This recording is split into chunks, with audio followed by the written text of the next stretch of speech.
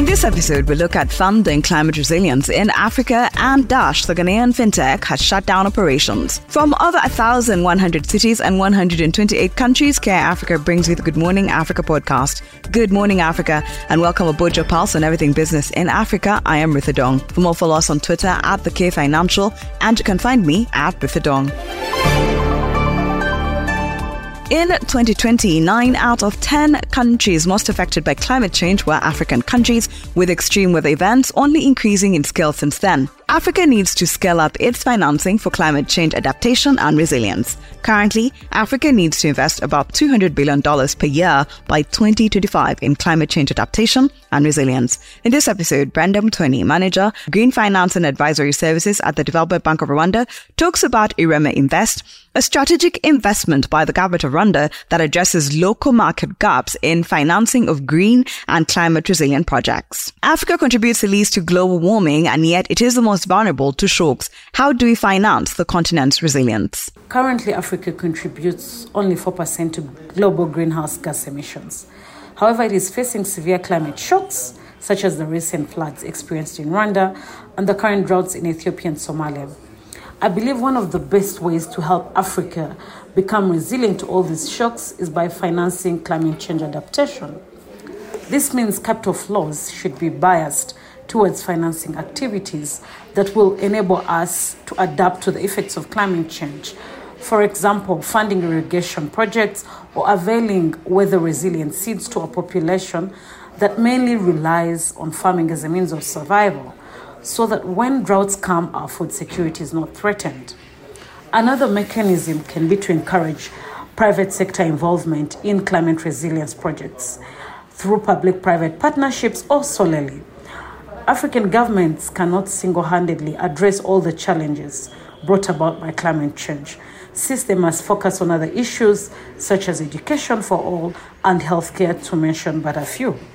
Therefore, private sector involvement can scale investment in the climate resilient sectors such as sustainable infrastructure, climate-smart agriculture, renewable energy, water and resource management to protect against the impacts of climate change.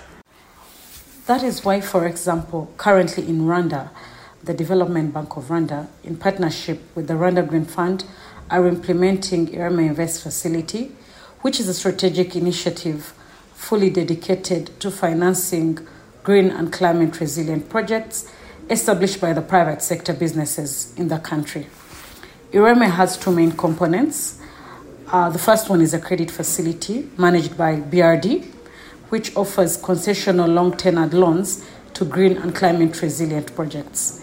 Also, under the credit facility, BRD is availing a partial guarantee scheme that will enhance collateral requirements for private sector businesses in the green and climate resilient space.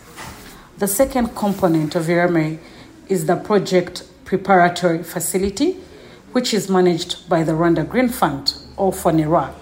It mainly offers recoverable and unrecoverable grants to support project incubation and acceleration, equity investments, and project preparation to make private sector projects bankable. Happy to say that currently applications are open for both components, and you can check out the BRD and Rwanda Green Fund websites for additional information on how to benefit from these innovative opportunities. With dwindling climate finance flows to Africa, how can Africa fund its own climate resilience? Funding climate resilience in Africa is a critical challenge, especially given the impacts of climate change on the continent. While international climate finance is important, one major solution to catalyze climate financing flows to Africa is through domestic resource mobilization. This can be done through innovative financing instruments, such as issuing local green bonds, local sustainability-linked bonds, like the one recently launched by the Development Bank of Rwanda, or establishing green facilities that raise local capital from Africans for Africa. And a quick look at the markets. The market segment is powered by the Development Bank of Rwanda. We empower you. The Food and Agricultural Price Index edged lower to 121.5 in September of 2023, the lowest since March 2021, from an upwardly revised 121.6 in August. Prices for vegetable oils were down 3.9%, a second decline due to lower prices across palm, sunflower, soy, and rapeseed oils. Palm oil prices continued to decrease amid seasonally elevated production in major producing countries in Southeast Asia. Also, dairy prices decreased 2.3%, a ninth consecutive fall. Meat cost dropped by 1%, led by a fall in pig meat amid weak import demand from China and ample global export availabilities. On the other hand, cost increased for cereals, prompted by 5.3% rise in coarse grain prices, namely maize, while wheat fell 1.6%. Also, sugar prices soared 9.8% to reach a November 2010 high amid increasing concerns of a tighter global supply outlook in the upcoming 2023-2024 season and forecasts pointing to production declines in Thailand and India. And a quick trip around Africa, the International Monetary Fund released results of the 14th Annual Financial Access Survey, highlighting the resilience of the financial access during the tumultuous COVID-19 pandemic years. Data from 2022 indicates a sustained level of financial inclusion, bolstered by a rise in digital financial services. Notably, microfinance institutions played a pivotal role in responding to the financial needs of the most vulnerable segments of society. However, the data also points to a concerning dip in the outstanding value of commercial bank loans extended to small and medium enterprises relative to GDP, indicating that their ability to access bank financing may be constrained and or demand for credit might be weakened due to tighter financing conditions. Additionally, a persistent gender gap in financial access remains a pressing concern. IMF staff and Ghanaian authorities have reached a staff-level agreement on economic policies and reforms to conclude the first review of the 36-month ECF supported program. Performance with respect to the program's target and reform objectives have been very strong. Ghana will have access to about $600 million in financing once the review is approved by IMF management and formally completed by the IMF Executive Board. To ensure timely completion of the review, the country needs official creditors to quickly reach agreement on debt treatment in line with the financing assurances they provided in May 2023. The authority's strong policy and reform commitment and the program is bearing fruit, and signs of economic stabilization are emerging. Growth in 2023 has proven more resilient than initially envisaged. Inflation has declined, fiscal and external positions have improved, and the exchange rate has stabilized.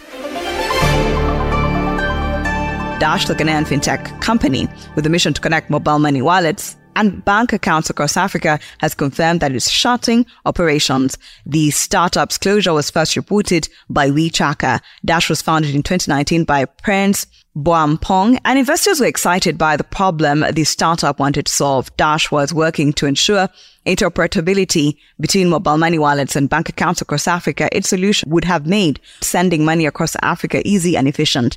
The startup raised $86.1 million in 5 years and attracted big-name investors. It raised $32.8 million in a seed round, the second largest seed round for an African startup in 2021.